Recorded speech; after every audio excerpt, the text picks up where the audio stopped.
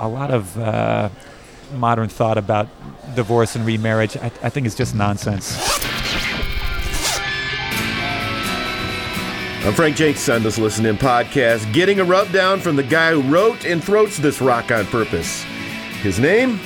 This is Steve Taylor. What would he like us to do? Listen in. Let's go with the rub. When we wrote Rub of Love, we'd usually write these things sort of in a circle, the three of us. And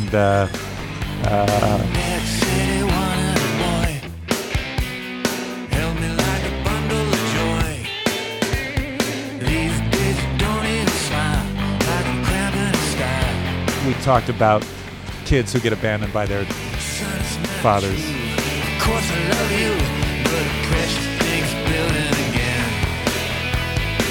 Dad's gone AWOL, absent without leaving. What that kind of does to a kid's mind, and you know, a lot of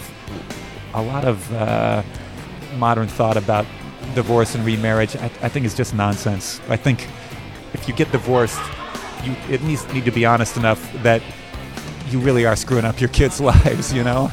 And it would be better to say, yes, I screw up my kids' life, but my own happiness was more important than that to me.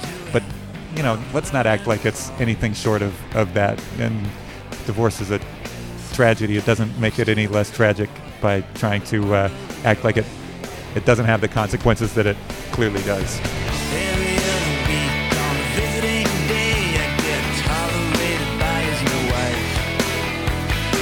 I swear if he ever really held me, he'd have to pry me off with the jaws of life.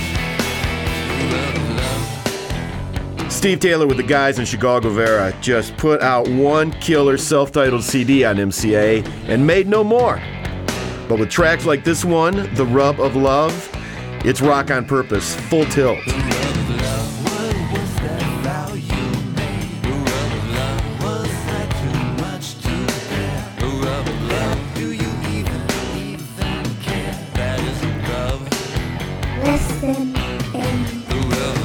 I am Frank Jenks, hoping my kids don't like this song as much as I do. Listen In podcast. We get directly with the artist, splice in some of the tune, and let the story happen. Get yourself to our website. We have gobs more for your own rub at listenin.org. It needs to be honest enough that